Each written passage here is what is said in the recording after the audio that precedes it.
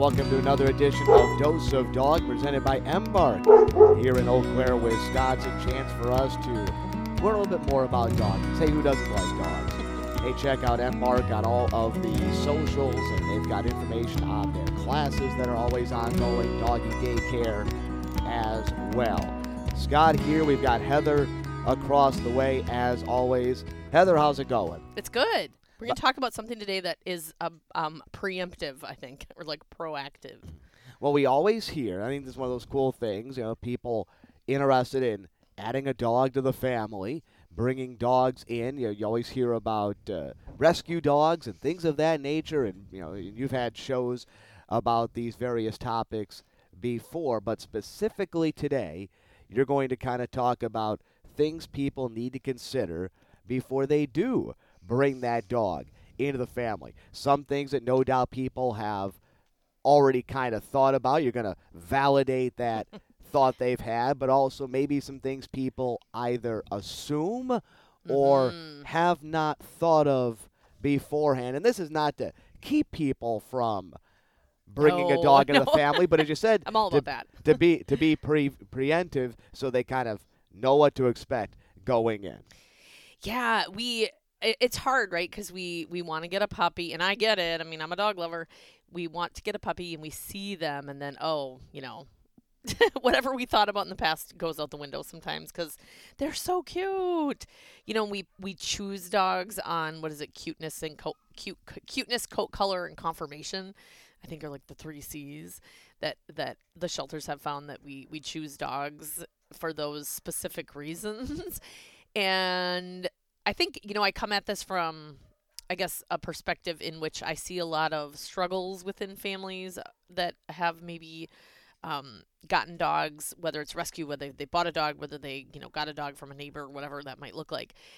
And I think sometimes we don't always think about some of the needs that the animal has. I mean, I think we always think about the needs, but maybe some of the peripheral needs that we could possibly encounter at some time, adding a dog to our world. So, and I'm probably preaching to the choir because I know a lot of you that listen are, really committed to your dog's welfare and meeting their needs, and you've kind of considered all these things, but maybe it'll help someone if they're maybe considering a second dog and maybe things they haven't thought of. So for some of you, this probably is just redundant information that you've actually kind of put the forethought into, but for some of you, maybe there's some things that maybe we don't really think about. And, having been in this field since, professionally since 98, I've witnessed a lot of struggles that people have had over some of these pieces that we're going to talk about today. And then I think there's the financial piece, not only from an animal welfare perspective, but, there's a huge financial piece when you take an animal into your home that, we don't want to think about that because that's not the fun, fuzzy part. But I think it's something we kind of do have to consider because we all run into emergencies at some point. So I have quite a few things on my list that I thought we'd kind of talk about. The first one is breed, of course. That's an easy one. And we're often drawn to specific looks of dogs, and that's why we love, the dogs we do because we like, the way the dog looks. And I get it. I'm a sucker for that. I've had flat-coated retrievers since 1996. I love the way they look. I love their temperament. I love, that they are who they are. So whether, you envision yourself having a scruffy little terrier mix or a poodle mix of some sort, or you just want a really big dog, I think breed is something to really consider. And we've talked quite a bit about the ethology of breeds and some of the needs that they might have. And I think we can think about one thing to really consider and to really think about before you acquire a dog is what were they bred to do? And again, I know I'm probably beating this because we talk about this a lot in classes and we talk about this a lot on the podcast, but think about what the dog was bred to do. So, if you look at the different categories of breeds, we have dogs that are specifically genetically selected to guard things. Well, if you can match that dog to your lifestyle, that's going to be an important piece. I mean, if you have, maybe a home where you have a lot of visitors over and you don't want a dog that's going to kind of stand guard at the door and bark at strangers. Maybe a dog that's been bred to have more guarding characteristics isn't something that you want to add into your home. And I know they're cute, I mean, you look at a Great Pyrenees puppy or a Rottweiler puppy. I mean, oh my gosh, who could resist that? But I want you to think about, what they were bred to do kind of throughout their life, because you're probably going to see some of those. You most likely will see those behaviors pop out, and so think about that, because I think it's only fair to that dog if you kind of know that this could be something that you'll see. And I think there's a misconception that the dog is being bad. Well, they're barking at everyone. But remember, they oftentimes have genetics to do these things. So they're not being bad. They're simply doing what their bodies are telling them to do. We talk a lot about the herding dogs in here and how they have been genetically selected to see, you know, to see contrast in an environment and hypervigilance to motion. And that sometimes for people is annoying. They don't want a dog that micromanages the front, bay window in their house. But again, those dogs have been bred to see motion and to do something about it. And it's frustrating when they can't. And so I think that's something to consider. And granted, we don't always know what kind of dog we're getting. We might adopt a dog that we think has, you know, maybe some kind of pit mix and Labrador and, maybe some terrier in it. Well, I think in that context to kind of consider these are things I could see. I think that's smart to consider the things you might see and then think about, will that fit into my lifestyle? And there are dogs that are their specific breed that don't exhibit any characteristics of that breed. I mean, that's certainly true too. I mean, you can have a golden retriever who just doesn't like people, and that's not abnormal. That can certainly happen. So consider those kinds of things too. But I think usually if you have a breed of some sort, those you might see those characteristics kind of pop out in some of the behaviors that you see. Terriers, again, they're bred to kill small vermin. So, if you raise rabbits for a living, that's probably not a good match. So matching the breed to your lifestyle is really helpful in determining if there's going to be behaviors that you don't want to see or you don't want to have to manage or whatever that might look like. And I think it's really important.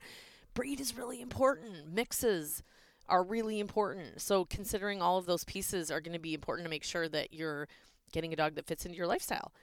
Now, that also kind of includes looking at exercise. So what kind of exercise needs does that animal have? So do they need, a lot of, are they a really athletic breed that needs a lot of exercise? And what are their exercise needs? I mean, you could look at a greyhound.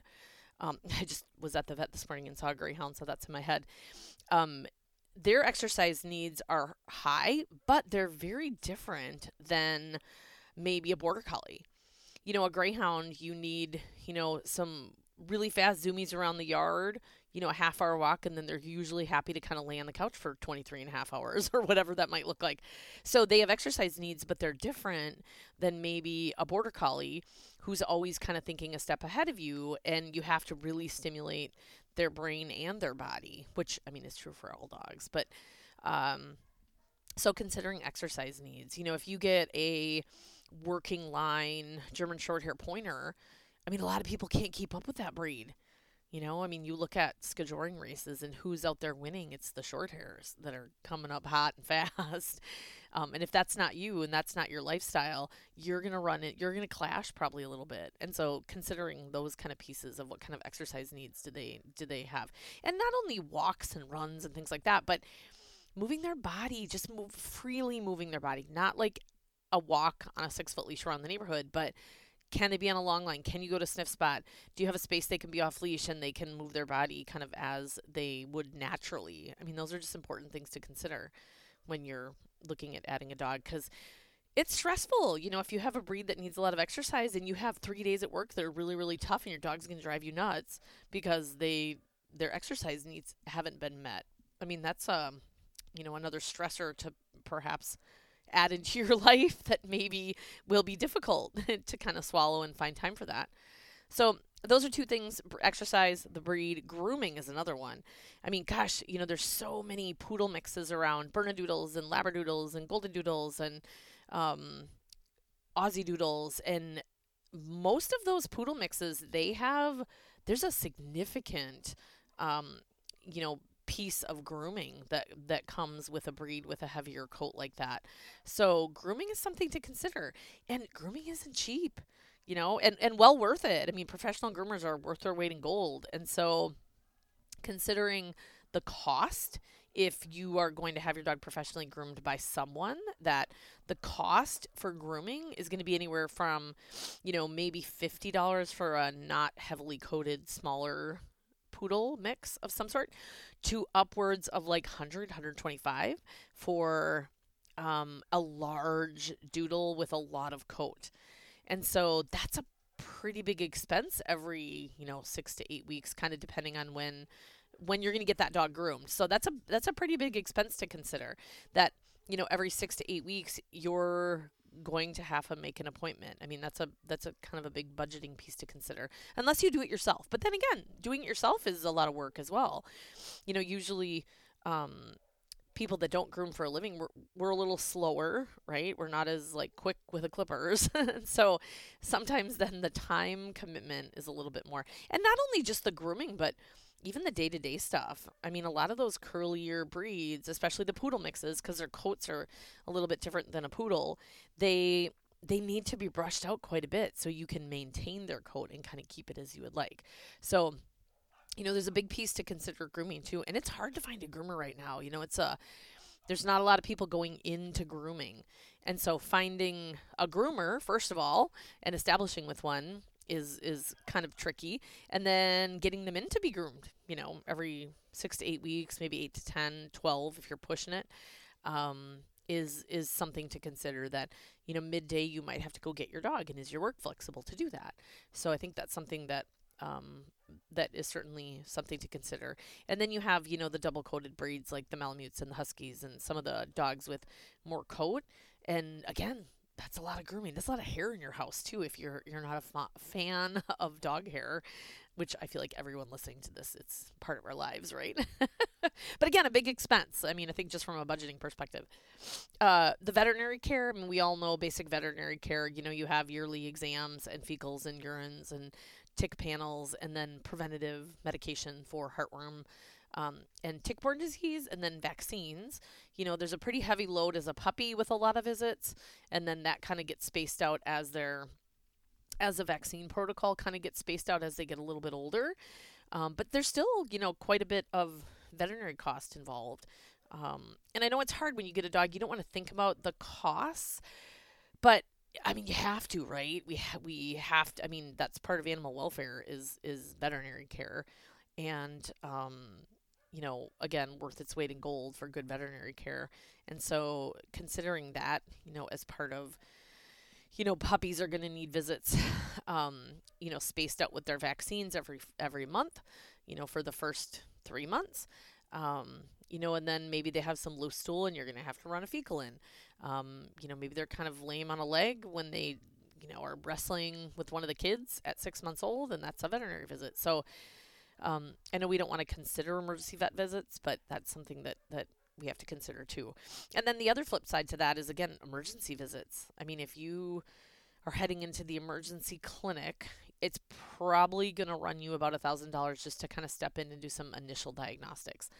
And that's a lot of money. I mean, if you've paid for the puppy and you have the vaccines and you've done a little bit of training, I mean, that's a really big expense. So that's something that we don't want to think about, because who wants to think about emergency care for their dogs or their puppies?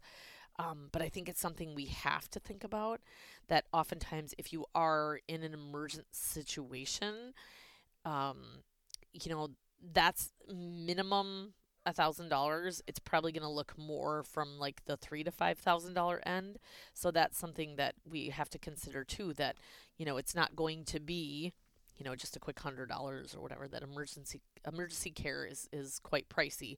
And why? Because it's emergency care. We can get in right away, which is really fantastic that we in the veterinary world, we have that kind of available to us. So emergency veterinary care, which again, we don't want to have to think about. And even kind of more acute, not necessarily acute veterinary emergencies, but maybe something chronic like a torn cruciate, you know, maybe a broken carpus. I mean, all of those things, I mean, surgeries as well are going to cost you, between three to, God, what did I hear quoted the other day? $7,000 for maybe a cranial cruciate tear in a bigger dog.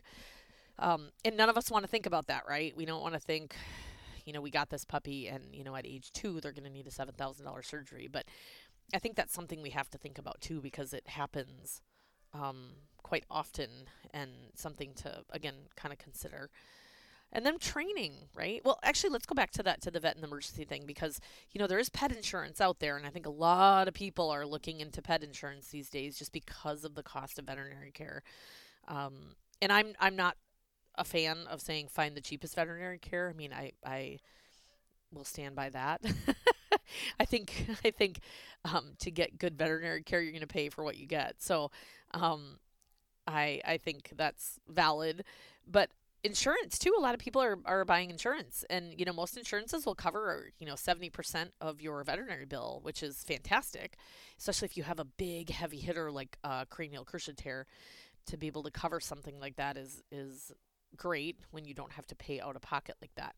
So in insurance, I think last I looked, I think insurance was probably going to be for most dogs anywhere from $30 a month to like 70, $80 a month, I think, for most companies. And there's a lot of them out there that are doing insurance. So something to take on. And again, it's wise to start that when your dog is a puppy, because they don't have any, they don't have any current, conditions that would exempt them from being covered. So starting as a puppy is always a better idea, which again is another cost incurred if you start them as a puppy to add that insurance in. So something else to kind of consider too. And then we look at the periphery stuff you're doing, like training. I mean, of course, I think, in my professional opinion as a behavior consultant, of course, I think training is really important. And so getting them into a group class, or maybe you're buying an online class or whatever that might look like. I mean, I know for us, most of our classes that run 8 weeks are, 160, in the 160 range. So again, that's like $80 a month for a group training class. That again is just an additional expense that is important. And I do this for a living, but I take my dogs to a class. I like the accountability. I think it's important to be in a group setting, and I know all this. I can do this all on my own. It's something I do for a living, but I like the group setting, just to work puppies in a group setting. So classes are another thing, that to consider. And if you want to do the puppy class and then you want to go on to some more adult classes, I mean, that's another cost incurred. To just something to, I think, kind of budget for and kind of consider. So those are some pieces to think about. And then, if you want to go into any kind of sports, that's kind of ongoing forever, right? Like if you get into agility, or you get into barn hunt, or you get into something like that, that's kind of ongoing for, I mean, forever, really, that you could do this sport. So that might be a weekly cost associated with a class. And I would say most of the classes in the Midwest are anywhere from $20 an hour to 25, $20 to $30 an hour, I would say, 35 maybe, kind of in that range. So if you're doing, a nose work class 4 times a month, I mean, that could be $120 a month. That is a piece to kind of consider as well. So, classes. And then if you get into more technical behavior modification, which isn't training, it's, working at an emotional level. I mean, that's a lot more expensive. I mean, most behavior consultants are anywhere from $125 to $225 an hour, I guess I would say, in our area. Really specialized a board certified veterinary behaviorist, I think they're at like $425 an hour, somewhere $375. I think I looked $375, $425 an hour.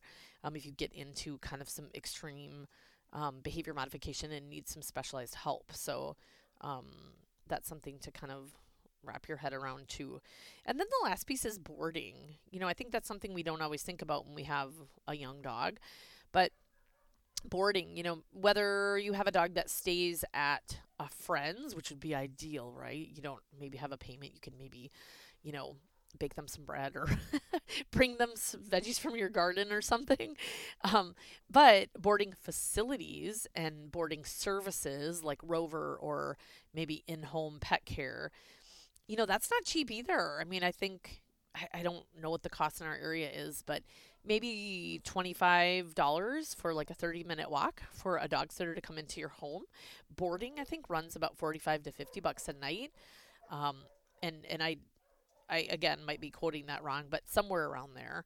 So that's something to consider too. I mean, my goodness, if you're gone for a week and you're boarding your dog, that's a big expense. If you don't have someone that can watch your dog in their home, and maybe you have someone that can watch your dog in their home, but maybe now the dogs don't get along, and then that kind of spins a different piece to how you're going to be boarding your dog or paying someone to stay in your home. So um, that's another kind of big expense. So I want you to kind of think about all those things. And I know that's a lot of financials to kind of throw around, but I think some of the pieces we maybe don't think about, um, and we certainly don't expect. I mean, gosh, some of the acute injuries that happen are certainly not things that you expect when you get a puppy. You don't expect them to, you know, break a carpus or a pastern or something jumping off the back deck on the ice or straining something or whatever that might look like. And so I think mentally preparing and financially preparing for a lot of those things is important because it affects our mental health as well. If you're stressing out that your dog needs a cruciate repair and it's ridiculously expensive, I mean, that's a big stressor on our own lives. And, we get pets to decrease our stress. So we certainly don't want something that would increase our stress in those contexts. So that's a lot to think about, in terms of how much a lot of this is going to cost you. And then also from a breed perspective, an exercise, grooming perspective, I mean, what are those pieces that I'm willing to kind of put in? Do I not want to do any grooming?